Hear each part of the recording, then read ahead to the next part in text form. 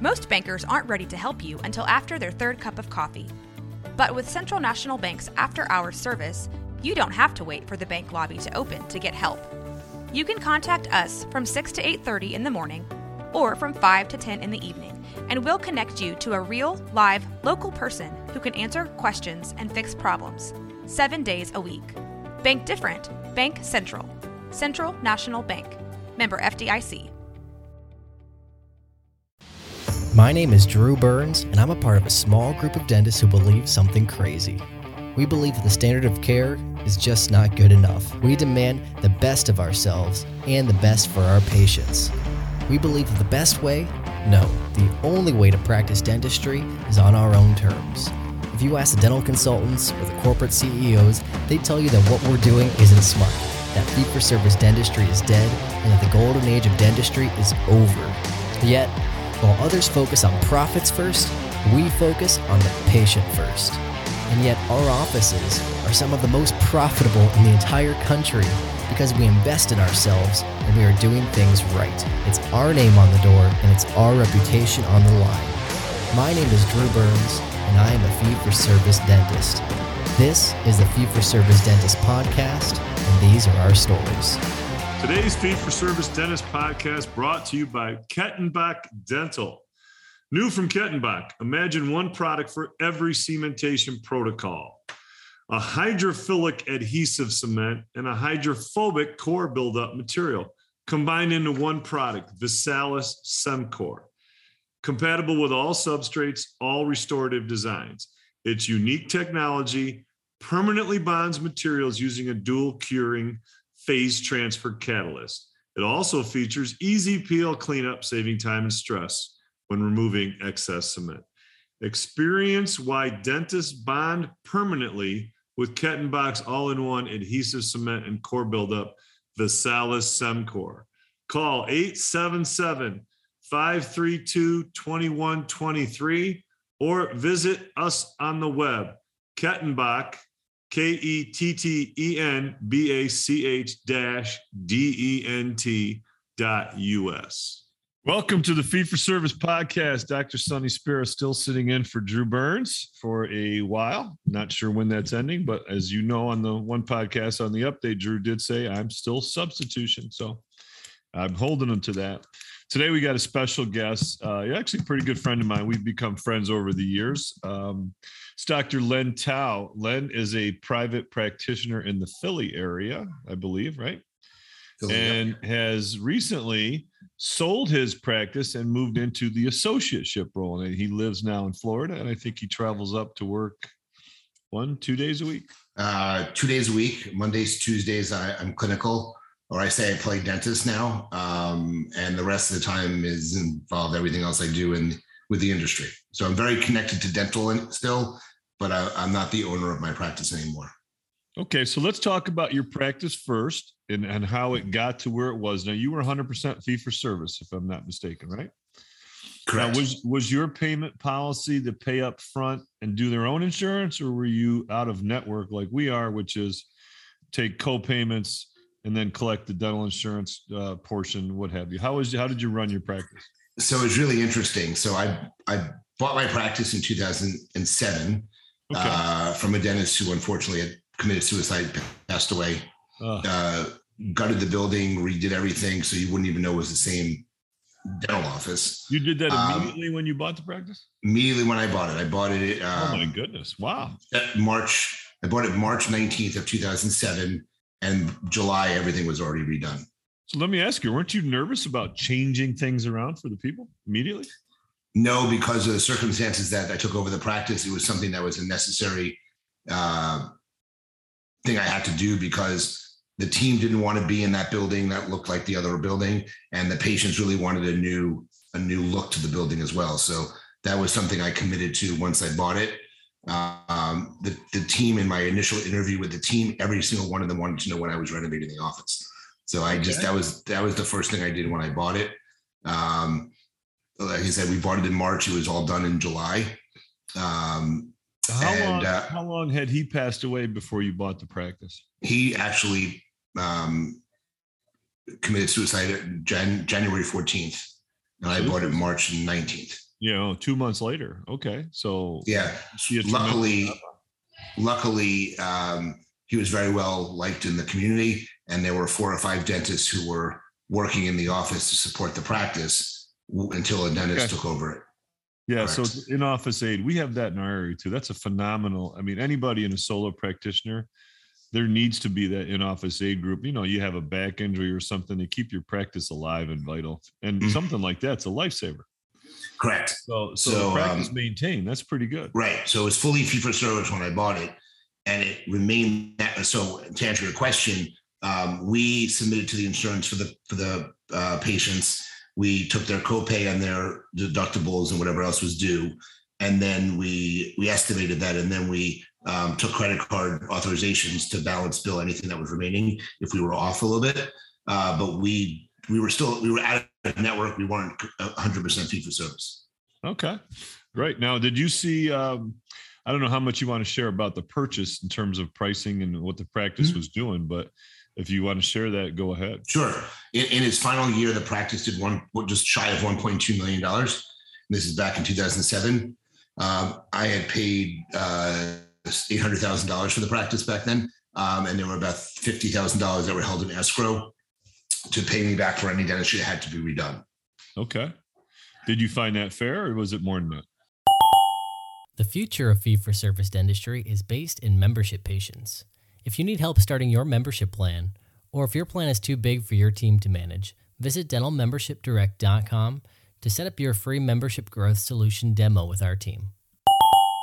No, that was very fair. I don't think I used anywhere near that amount of money. So, no, he was a great dentist, very well respected. It was what I was looking for. I was looking for that amount of money was perfect for me. The circumstances I bought it upon, which were, under a death of a dentist, wasn't ideal, but right. The entire team stayed to help the patients come in. I think we retained about 70% of the patients. I always say about 20% didn't come in and even meet me.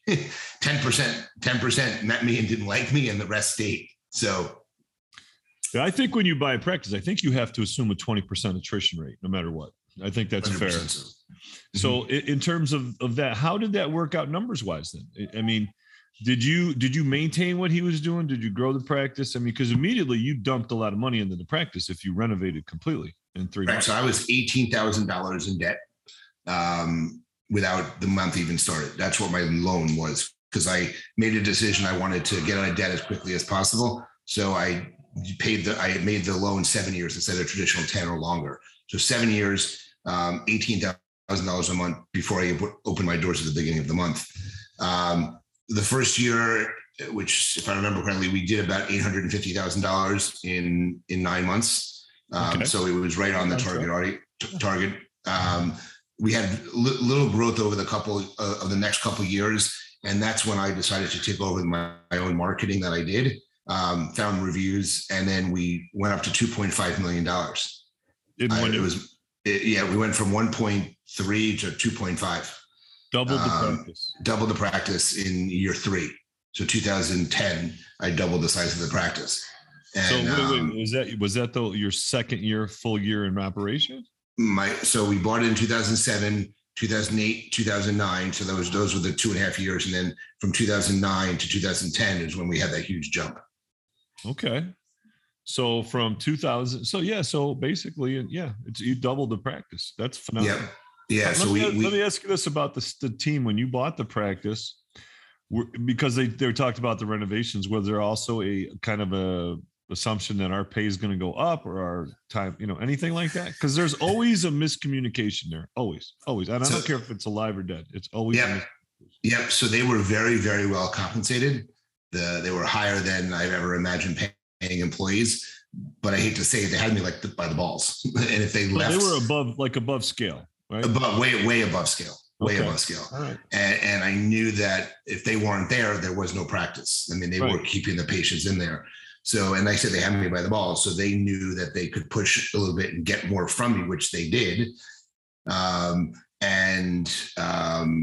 It is what it is. I knew if I bought the practice, I had to commit to doing that. And that's why the first couple of years were more of a struggle for me, because my overhead was very high. Yeah. And it wasn't until if you only way to lower your overhead is either to lower your expenses or make more money. And I chose to make more money. One of two ways. Ways, baby. You either make more money or you lower your expenses. And I actually increased my expenses. I spent a lot of money on marketing. I did some things, and I talk about this all the time. I threw darts at a lot of things marketing wise, more so than I didn't do much traditional advertising, but a lot of internet things I threw darts at, and some of them are really good and some of them are really bad. I'll always say I did a radio show. I sponsored a radio show for the Phillies, and ended up it was getting like maybe 4 or 5 advertisements on the radio every day, and I literally did not get a single patient from that. And it was a $25,000 investment. I got tickets to the World Series because the Yankees and I'm a Yankee fan. So I got World Series tickets and I a season of tickets for the Phillies. That was what I got from it. And I only say the only patient I ever got from it was the person who sold me the ad spend, because he felt so bad I got nothing from it. And it became a patient of mine, did Invisalign in the office. So literally it was a huge waste of money. So, but I tried things. You got one patient out of sheer guilt. So that either had to be a Jewish guy or an Italian Catholic. It was a Jewish guy. It was sheer guilt, right? It's sheer guilt, baby. Yeah. We live on guilt. Your culture, my culture, it's all guilt. Yep. So he felt really bad, became a patient. But literally that was a huge waste of money, and I lost it a lot. But I try lots of things. And look, people will think I'm nuts when they tell this. The biggest boon to my practice, believe it or not, was I was the very first dentist in Philadelphia to do Groupon. Very first dentist. June of 2000 and June 10th, 11th, and 12th, it ran. I sold 500 Groupons to my practice. Overnight, I got 500 potential new patients. And nowadays, people are crazy. They think they're crazy to do Groupon. This was the very first dentist to do it. Things were different back then, very different. And I ended up. Go ahead. What's that? No, then. Kind of interesting for a fee-for-service practice to go that route. That's almost, Well, back then it was literally, it was a discount on services. It wasn't giving away the service for basically nothing. So I ran a veneer deal. I ran a $500 off Invisalign deal. It was very different back then. But I ended up getting 500 new patients. But those 500 patients, which all of them didn't come in, grew my practice by $280,000 that first year from those patients. And it cost me nothing. So it was a huge boon to my practice. And I still look, because I transitioned the practice now, we looked at who was still in the practice. And of those initial 500 patients, we still retained about 20% of those patients in the practice. So it was huge. And I started teaching the Groupon model because, again, it was very different back then. Now you really have to be trying to grow your practice differently to continue doing it with the way they work out the finances and stuff. But for me, it was a great, and look, if you go in Dental Town, I talked about it at all my seminars. It was a really good way because I was the first to do it. Simple. It was just lucky. So that was one of the ways I grew it. So let's talk about your trajectory. So you're about 800,000 in 9 months. So let's just call it 1.2. Mm-hmm. And the next year, was this part of the next year? Was this part? Yeah. So 2000. This was 2008. Yeah. Was pretty much around the same. There wasn't a lot of growth. 2009, there was similar, not a lot of growth. 2010 was this huge jump to double my numbers. And the other thing was I really took on Invisalign, and 25% of my practice happened to be Invisalign. That's one of the reasons why. So added Invisalign. The Groupon was another part of your growth, right? Well, I added Invisalign in 2007. I had no intention of being an Invisalign provider. The only reason I did was because there were 5 patients in the practice that I would not be able to treat because the other doctor did, and he had Invisalign running. I didn't know anything about it. So I took the class. It took me 3 years to really learn what I can and couldn't do with Invisalign. And that's why 2010 was this huge jump. Okay. We did 119 cases that year or some crazy number like that. So let me ask you, what was your team like when you started? How many team members in 2007?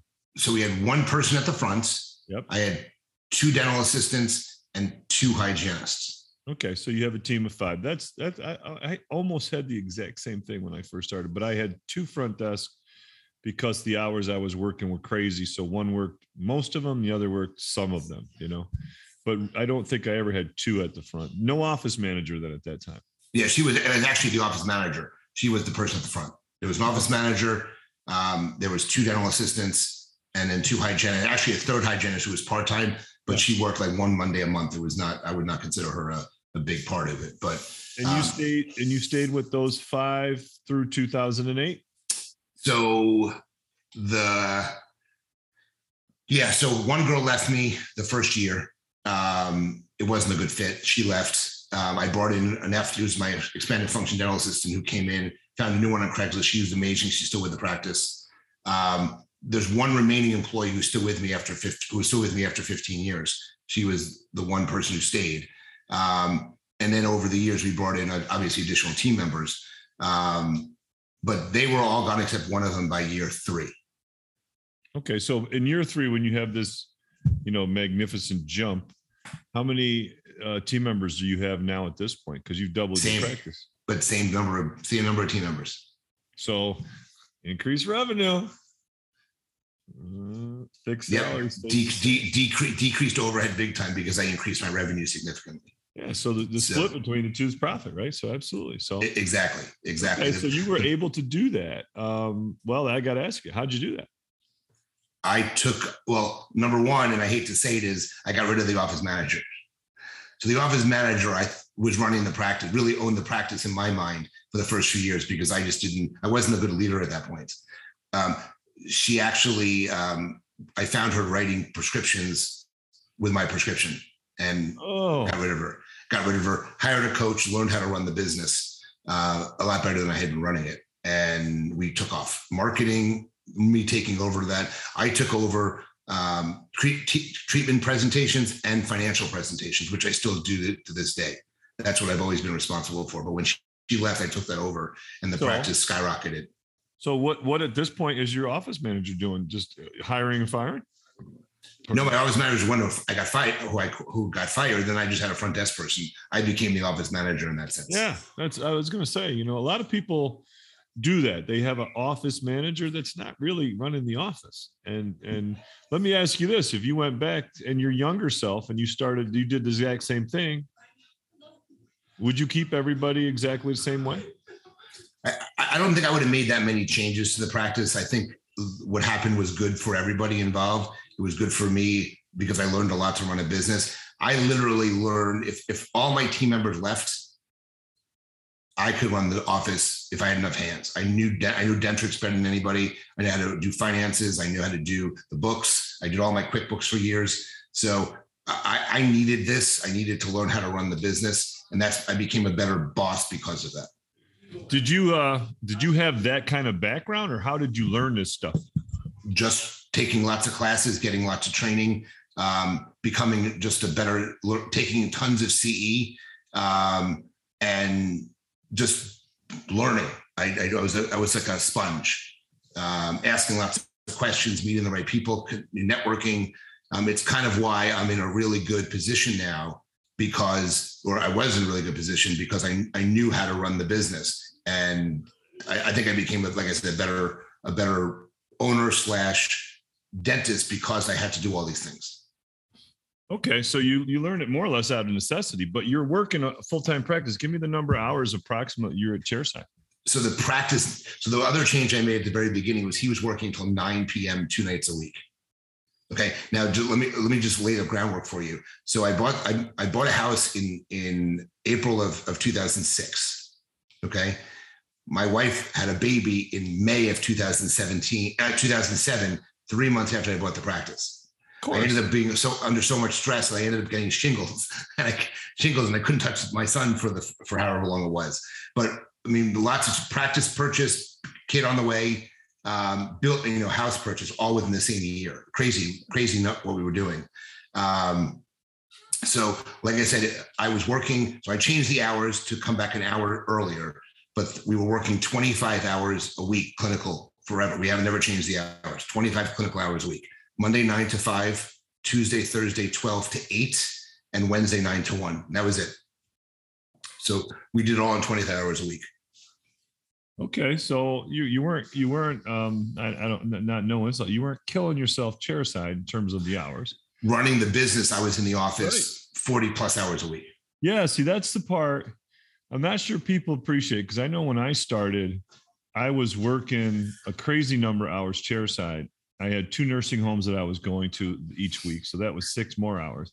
And I was doing all the same things myself, checking the balance sheets. It was all by paper, so it was the triple right system, making sure the deposits and the mismatches and, and all that stuff. So, and doing the payroll. So I was probably another, 30 hours outside. So I had 2 young kids. We had our child in May 91. She had to have open heart surgery a week later. And then here we are in 10/1/91. I'm in my own business and freaking flying by the seat of my pants as we went. But, I was like, hey, I'm young, I'll learn it. And it helped learn along the way, because if you're willing to learn it, it's okay. You can teach somebody, but now you know it. But that's like, you're paying your dues as you went. Everybody says, oh, you work 25 hours a week. You had the life of Riley. You don't understand what we went through to work on the outside, so that those 25 hours are working smarter and better and with a direction. So talk about, you said you had a coach and you brought a coach in. How did you come to determine, hey, I need some outside help? So I'll always say that I thought I was a great businessman. I had a baseball card business when I was 13. I was making $60,000 a year. I've been an entrepreneur forever. Okay. And I thought running a dental business would have been easy. And I had no idea what I was getting myself into when I first started the business. There were so many things I did not know how to do. The dentistry became super simple. The business was very difficult for me. Dentistry is the easiest thing. I say that every day. Go ahead. Yep. Sorry. So I literally decided that this was something I needed to do. I needed to get the girls in the office a little bit more under my control. And I hired a coach who basically taught me how to deal with the team, taught me how to deal with the business. Obviously didn't help with dentistry. Being a New Yorker, living in Philadelphia, I was very, very fast talking. Not that I'm not now either, but significantly less now than I was then. And she told me I needed to slow down. She videotaped my treatment presentations. She told me how to talk to patients differently. And she literally changed the way I function in the office. And I owe her a lot of credit for that. So she taught you a lot about presentation. How about the business part? Was she talking to you about that? Like what you had to do to manage systems and stuff? I actually was pretty good at that part. It was more of that was the treatment presentation, but also I was a terrible, terrible listener. And she pointed out key things that proved to many people that I wasn't, even though I thought I was listening, I was not listening to them. So I actually got a listening coach and learned how to listen better. And I have that Art of the Sale class I give. And one of the things I teach, a very basic version of it, is called active listening, because that literally changed my life, was literally learning how to listen to people. And I always say now that I'm a great listener. I have a memory like a hawk, remember everything. I really don't listen to my wife. I have selective hearing with her, but I'm a very good listener in general. How long have you been married? 15 years now. It's working. 15 years now. So I always say the reason it's lasting so long is because I travel a lot. I'm not always around. so more so than anything else, because I've been on the road for, we haven't even gotten to the good stuff yet, but I was on the road for a very long time. So, but no, running a business was hard for me, and I learned. I had to learn how to do it, and it's all because I had I really got the right people to align with me on things. Well, let me ask you a question. Do you think that your brain's running in 8,000 different directions? Always has been that way. Yeah, mine too. Yeah, we have a lot in common, more than I thought. So no question about it. And always like that.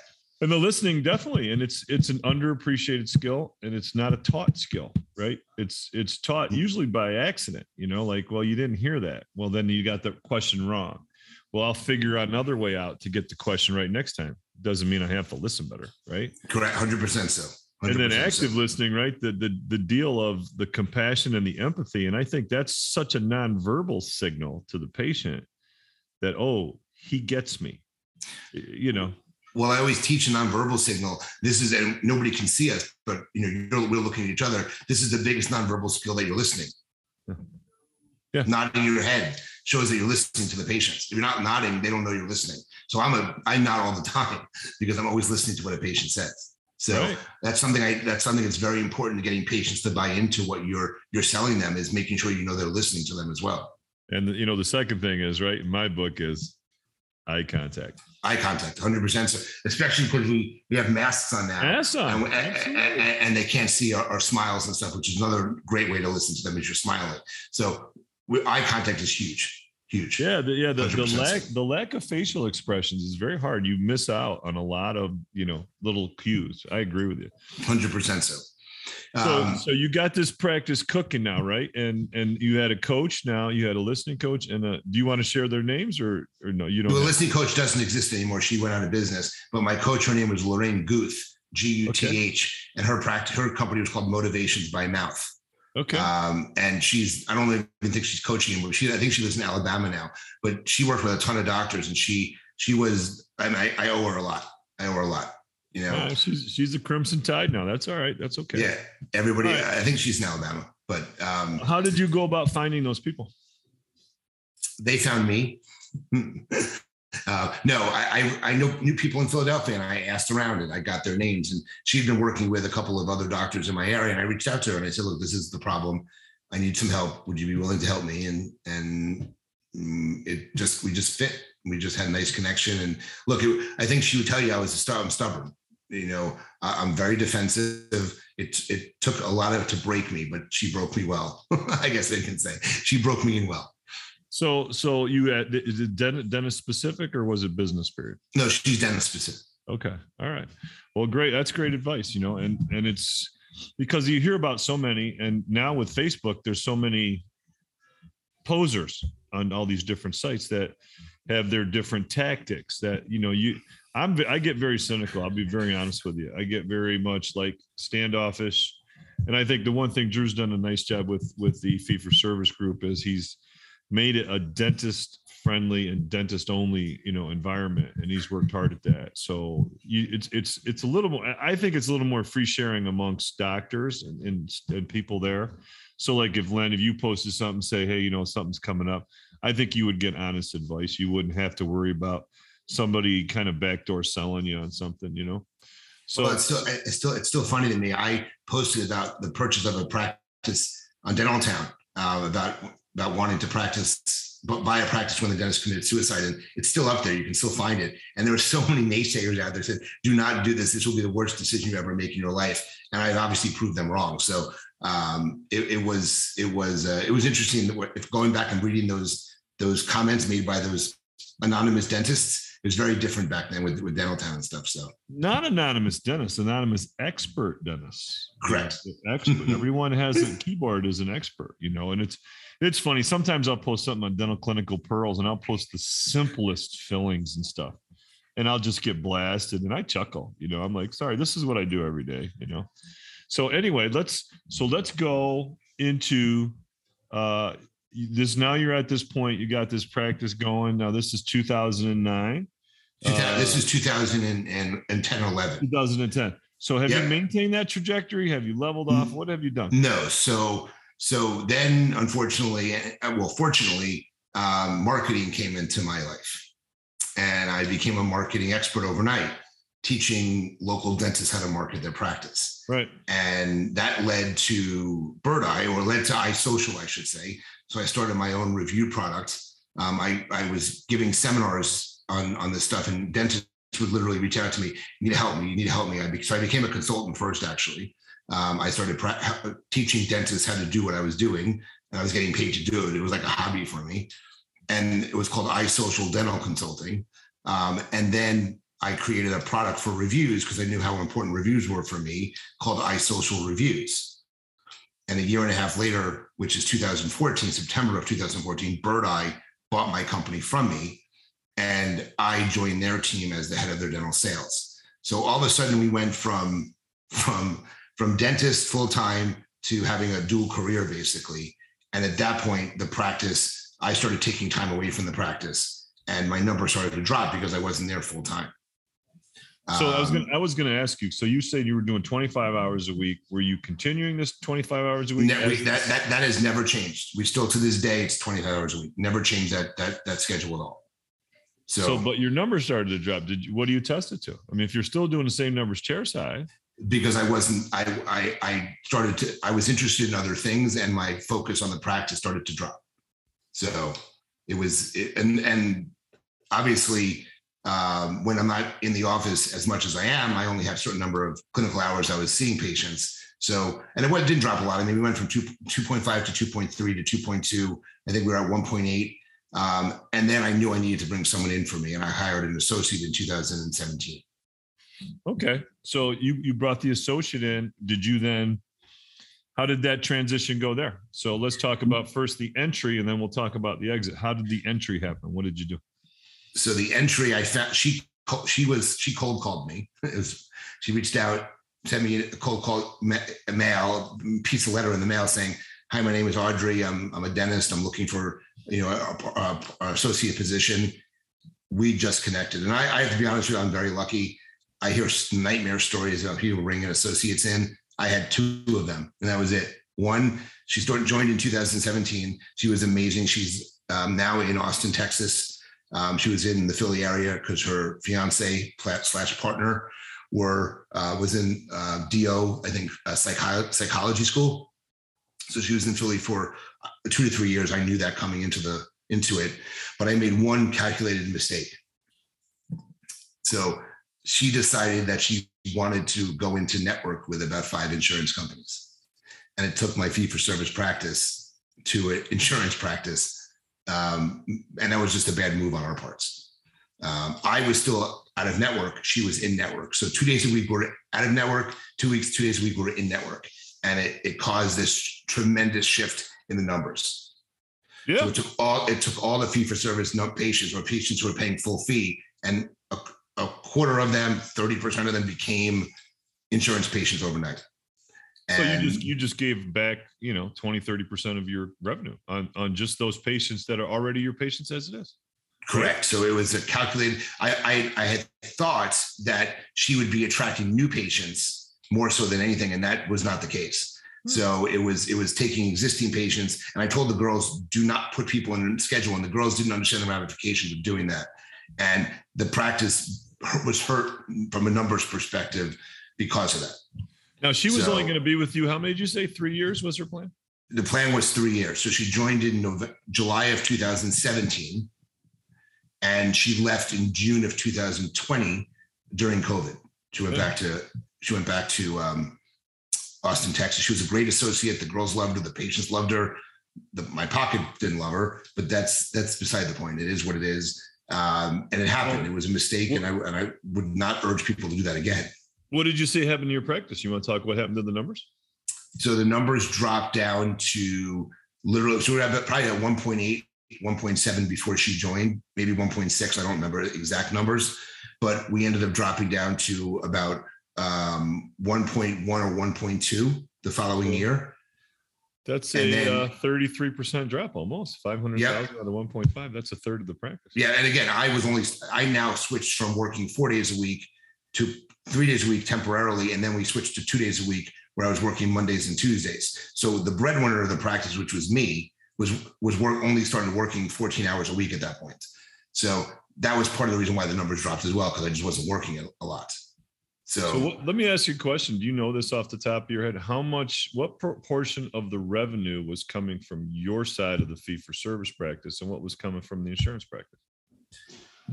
It was still. I gotta guess 70-30. Just a wild. Yeah, it's 65, 40, 35, 70, 30. I was still producing, but working 2 days a week, obviously numbers were never going to get to where they were. Right, but as a lesson, right? You want to add insurance. Look at what it does to you. I mean, it just it was definitely a 30% drop, 100%. So.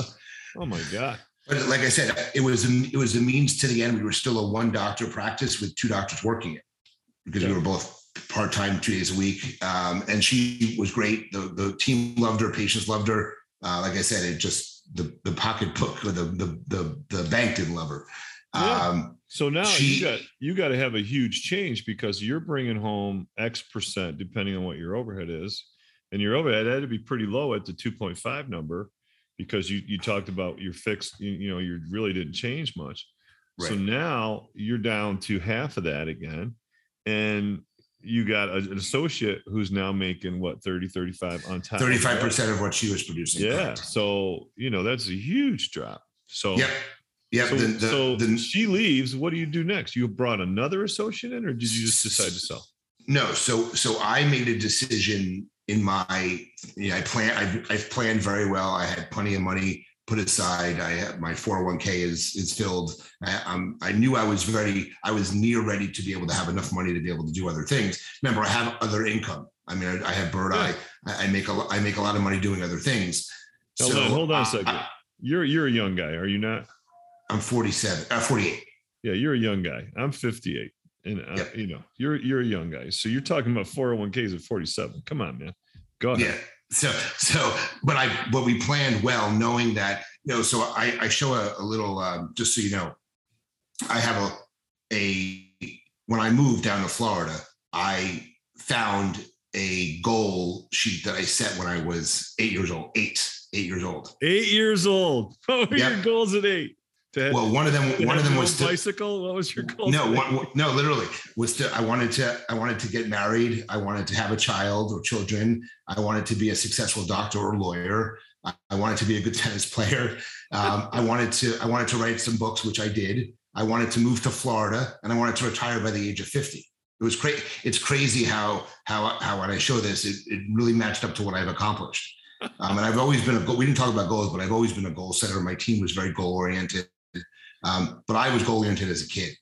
When did you find this sheet? Just curious. Last year when I moved. You did all this. Oh my God! Yeah, I couldn't believe it.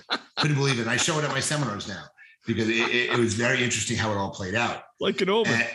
Yeah. And so basically, I decided that when my associate was leaving, that I would look to sell the practice. Okay. So I found out in January of 2020 that she was leaving in June of 2020. And I did what I said. I let people locally know that the practice was for sale. Gotcha. Okay. So I had a friend who connected me with 2 women, had a conversation with them. One they were going to be partners. One was pregnant in Virginia with her second child, and one was local in Pennsylvania. They had very much interest in the practice. Okay. Got all the information over to the accountants, and then COVID hit, and that stopped everything dead in its tracks. Okay. So of course, March 19th, or whatever, the world comes to an end. Yeah. March, April, May, and then she leaves in June. Okay. And I'm like, well, I'm not selling the practice right now. So the practice remained on the market the entire time. I then became a full-time dentist again. So starting in June, so July and August, I worked, or all of July and part of August, I worked full-time, which I hadn't done in years. Now the world wasn't open yet, so I really wasn't traveling, so it didn't matter. I was there. And in July, I got reconnected to a woman who was the actual first person to look to buy my practice, but COVID scared her away, and now she became my associate. Remember, the first person to buy the practice became my associate, not buying the practice. She became my associate in August. She started August 5th of 2020. Okay. Now, when you hired her just as an associate? Just as an associate with no plans of buying the practice. No plans of buying. Okay. She had no plans of buying the practice. She was not interested. COVID scared her away, and she wasn't there. But now when she became my associate, the first thing we did was we ended all network affiliations, and she was completely out of network like me. So now we went back to another fee-for-service practice, and my numbers skyrocketed again. Quickly, though. Think about that quickly. Immediate. Now, let me ask you a question. Did you see, now let's take the person with insurance X who was fee-for-service with you. Then your associate joins the plan. Now that patient now goes in network with your associate. Now Correct. They leave and they now go back fee-for-service. Now, did you have a little fallout there? It doesn't sound like it. What happened? A few patients. A select few. We agreed to honor the in-network fees instead of losing them. only a select few of them, but everybody else, it was like no big deal. So we lost a couple of patients that I know about because of it, just a couple. It was not a lot. So she joined in August, and then we did really well through the time she was there, and then 2021 hit. I had very little action on someone interested in the practice because I was not willing to stay, 3 years. So DSOs were out. Yeah. They were not interested in my practice. So I knew I would have to sell it to someone who was just a single doctor or own two practices, someone really small. Now it turns out that my associate, who was my associate, she ended up buying the practice. So she ended up making a decision in June of this year and it was interesting because for the first few months, she was doing nice dentistry, but nothing big. In May of 2021, she started doing some really, really big cases in my practice. So it took her about 6 months to ramp up.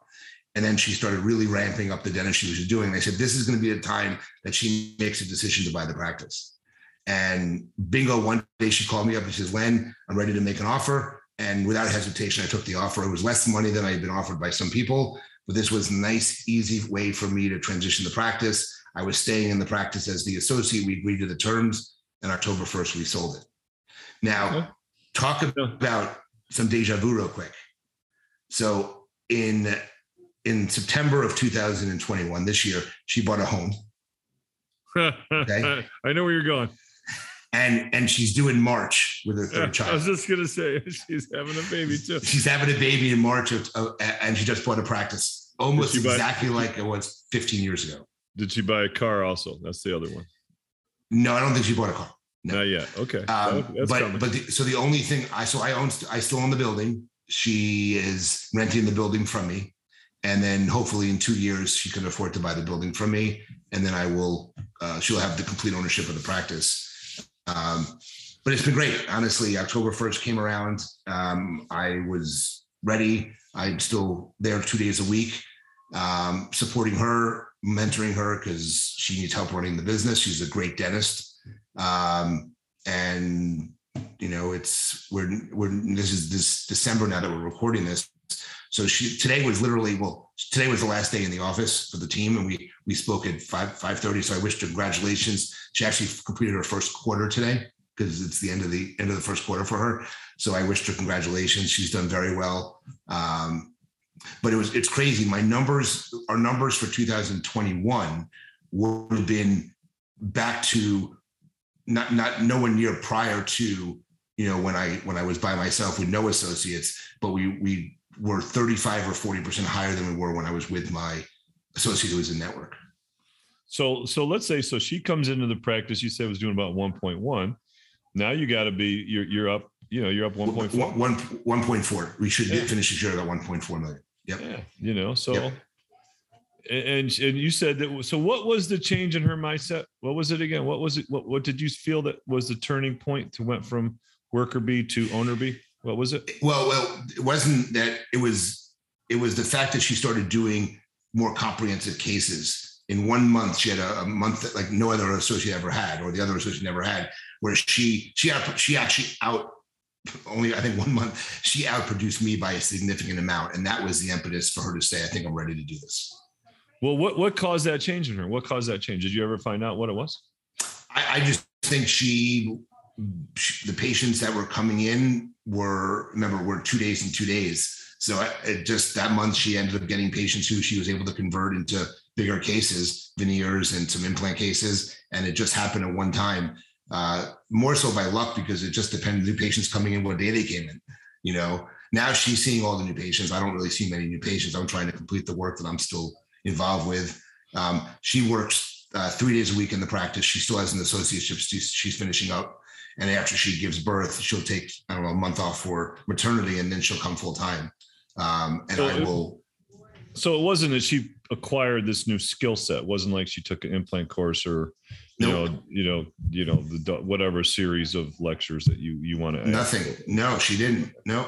Mm-mm. So great. So that's wonderful. So now, how would you describe? So you already said that you sold it for less than you already had an offer for. And would you be fair to say much less than market value? I think if I sold in 2022, not 2021, based on 21 numbers, I would have gotten a lot more money for the practice. Oh, sure. Yeah. You have 13 So, but I knew I needed a specific number to get, and I got the number, and I was very pleased. So you weren't greedy. I mean, you could have been greedy. You could have hung on and squeezed every nickel out of it. You could, right? Not at all. Something. So the care of the patients is important to you still.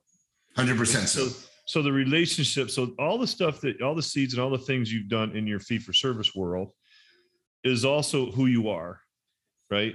And it shows just by what you described. I mean, if you're truly a businessman first, you're going to do that at the expense of your patient relationships, and you did it. So kudos to you. Not at all. I could have sold to another gentleman from New York. I think it would have wreaked havoc on the practice. I think the team would have left. Okay. Yeah. The team loves they would have run. My team loves the new owner. She's friendly with them. Everybody gets along. The patients really don't know the difference. I've had one person complain because we're letting people know when they come in, when we didn't send a letter out. She wanted to meet everybody, and I wanted to introduce her to people. So a couple of days ago, I had my first complaint from a patient saying she should have been told ahead of time, but there's been no other patients who said anything. And it's been a very good transition, from me going from owner to associate. Let's talk about that now. Let's talk about the other side of the coin, baby. Yeah. Go ahead. So I wasn't sure how I was going to react. Okay. Right.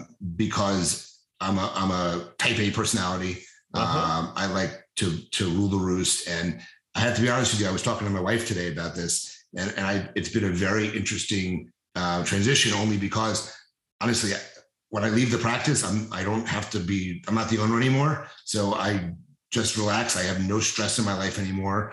And when a patient reaches out, we get messages that people are reaching out to us via our various marketing efforts. She knows she has to reach out to them. I don't reach out to patients anymore unless they reach out specifically to me. So the patients still have my cell phone. So some do reach out to me and I take care of it.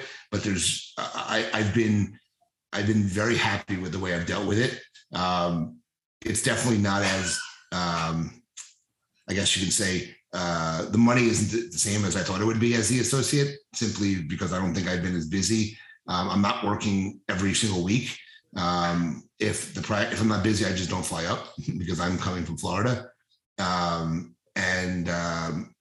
plan is when she comes back from maternity, I will then switch to like every other week, or only 2 times a month coming up. And then the plan is, as long as everything remains the same, through the end of the year, I'll do that same thing. And then come 2023, we'll figure out what the schedule is going to be. But by the time I turn 50, July of 2023 is when I plan to hang it up. So I will. You're going to be done in 2023, probably sooner than later, because there comes a point, I think, where mentally you're going to feel like you're not servicing your practice as well as you'd like. I'm sure.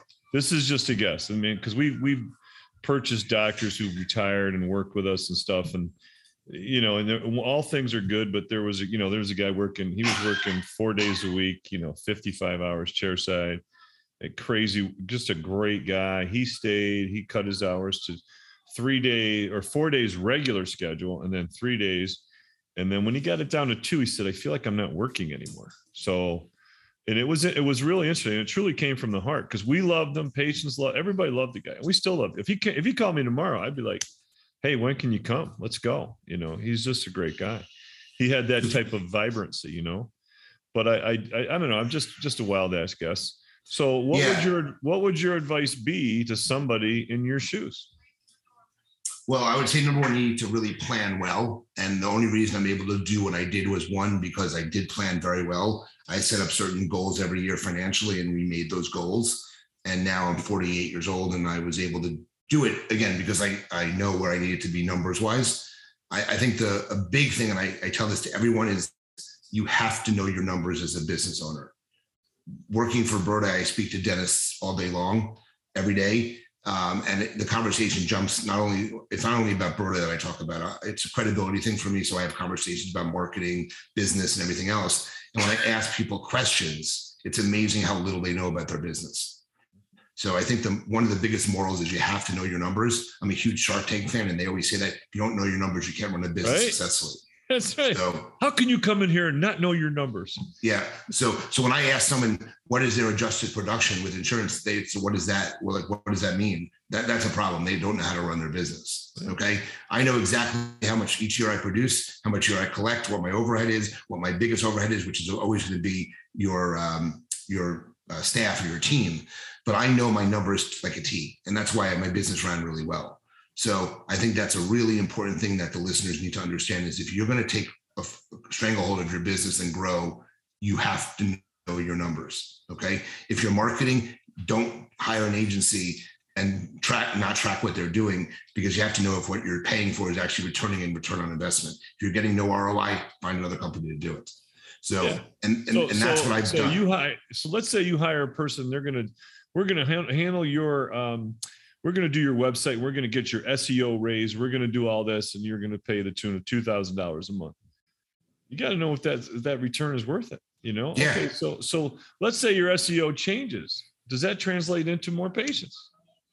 It better. You better be getting. If you're spending $20,000+ a year on that, just as an example, you should be looking at 3 to 5 times that ROI. If they're not proving they're sending $75,000 to $100,000 to you, time to find a new company. Because you're not getting any results from that. So, like I said, you need to know your numbers. You need to plan well, and then you have to decide. You have to act. You have to act. And what I mean by that is that very early in my career, I took a class by Roger Levin. Yeah. Roger Levin is a practice consultant in Owings Mills, Maryland, and I will never forget this. He said 98% of the decisions you make in life should take 2 seconds to make.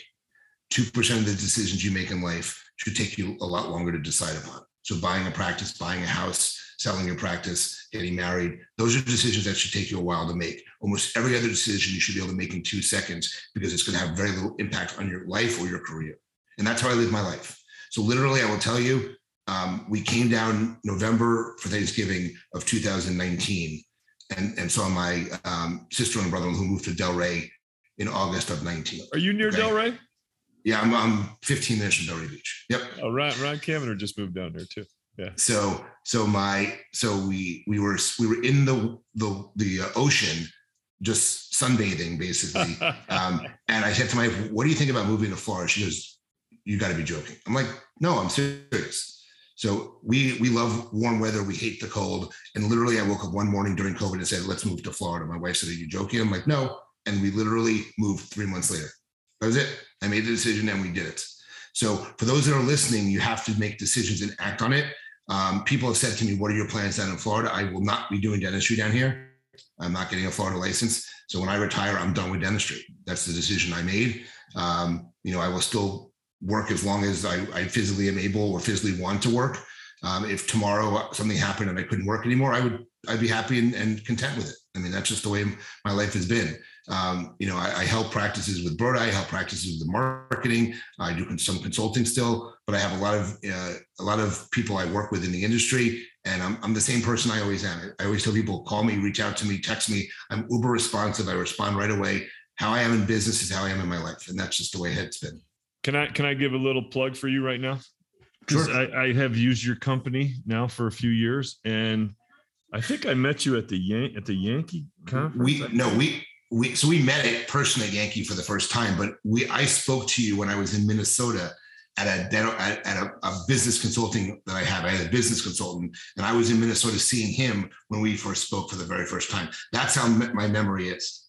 Yeah, so, well, it was on the phone. We spoke on the phone. Correct. Yeah, we signed up on the phone. Yep. Correct. Yeah. So, but legitimately, I can text Len, I could call Len. So we've used certain things come up. I'm like, hold on a second, I'll text Len. Boom, I get a response like I'm sitting next to him on a bus, and it's that quick. And in today's world, I mean, real time, right?